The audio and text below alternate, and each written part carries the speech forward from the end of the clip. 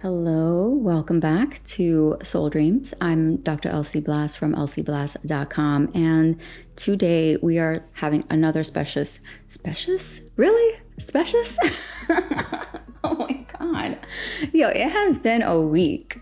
Oh, at least I'm smiling at this point. You know what I mean? Like, come on. You gotta give your girl some props. Because it was a little tough earlier this week. You know, what is this, Wednesday? It feels like a Friday. So much happened in my soul. So, God. All right. I came on for a specific purpose. I will not lead you to a rabbit trail that doesn't need to exist.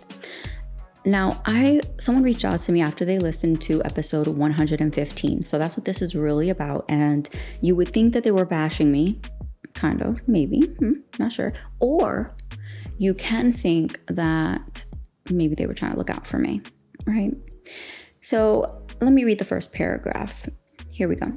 In your podcast, you spoke of your mentor like you owe him something, like his value is greater than yours. Not even a trillionaire has more value than God who dwells in you. And for those that were ordained to do his work.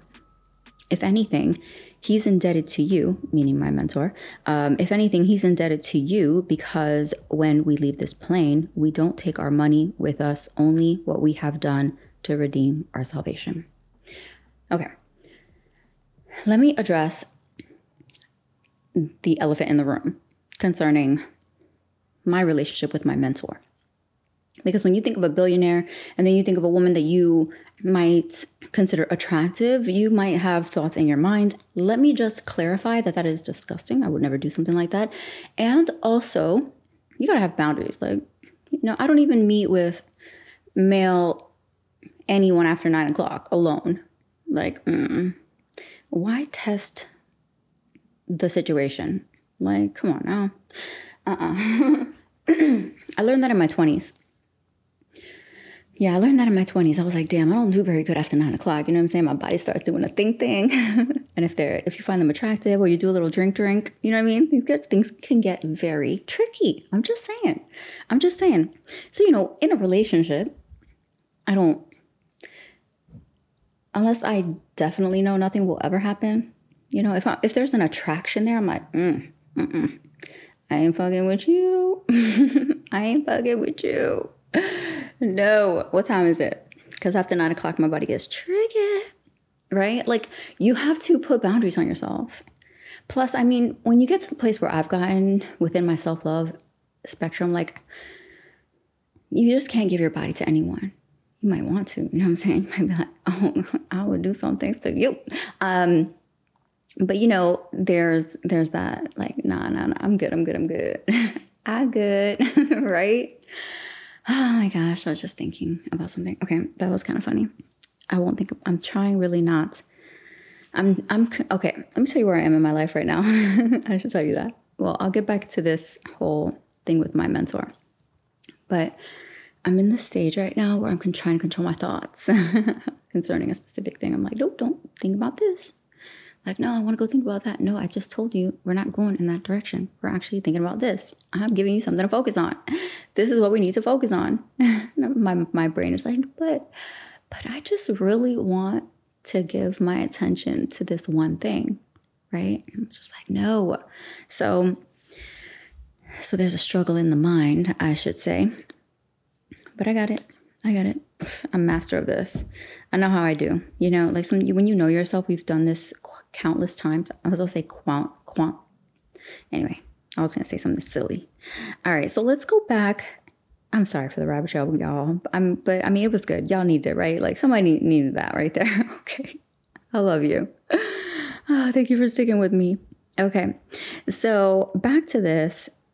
Definitely nothing is going on between me and my mentor. I just need to tell you that. Like, no. I have to think about those things with me. Just to clear the air, because I know I'm going to get asked. I can feel it in my soul. All right, so here's the kicker for me. You spoke of your mentor like you owe him something. I kid you not, for like a split second, I think Brooklyn came out of me.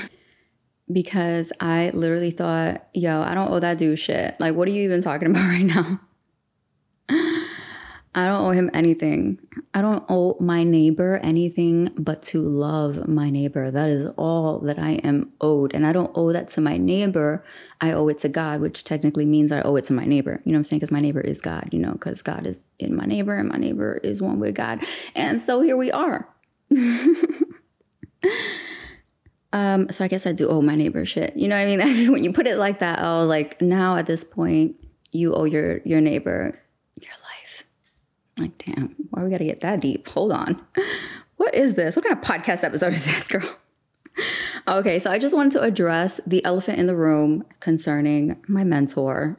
It is a very healthy relationship that is that exchange energy with one another. And I know I'm headed toward higher revenue goals and things like that. And it might be intimidating to a lot of you who are listening. And some of the episodes may be for you. Some of them you can just bypass. Not every episode has to be for you. It's okay. It's okay. Maybe you're in a different place. Maybe it's a trigger for you. Maybe me talking about millions and billions is a trigger for you. Maybe it's intimidating. Maybe it's uncomfortable for you because you're like, I don't play in that plane. It's okay. It doesn't make me a bad person. It doesn't make me wrong. And it doesn't make me someone who's chasing after money, because the only reason why money is coming to me is because I have to give it back to the world. That is it. God owns money.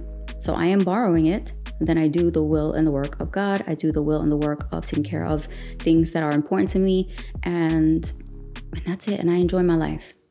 So if conversations about money when it comes to millions and billions, if that's a trigger for you, bypass those episodes. It's okay. It's okay. Just identify what that is for you and why. That has nothing to do with the person that was messaging about my mentor, but I mean, and maybe it does. We had other conversations that had to do leading back to money and and also dating someone who makes less money than you. That's perfect. That's no problem at all. That's amazing. Especially if they're an amazing person, who cares? Who cares? As long as I'm able to stay in my feminine and they can be in their masculine, as long as they're contributing, as long as they're doing something and I'm feeling amazing, what do I care if I'm making way more money than them? That means nothing to me. I could lose all that tomorrow. Will they still love me if I don't have all the money that I had when they met me? That is the real question, right? That's the question I think we need to be asking. Would you still love me if I was broke? If I had to start from scratch again? Because I'm gonna go back to being like who I am and get the cheddar, right? To make sure we're all good. Because how about if he ends up losing something and I have to support him for a little bit? I've been in that kind of situation before. And we had a great working relationship financially, where like one of us wasn't working at some point. We were raising kids and we were running the household and we took care of it. And with ease too. There was no problem there. No issue financially there. It was a blessing. Thank God. Right? So, okay, that's what I want to leave you with. I have company, so a few things to do and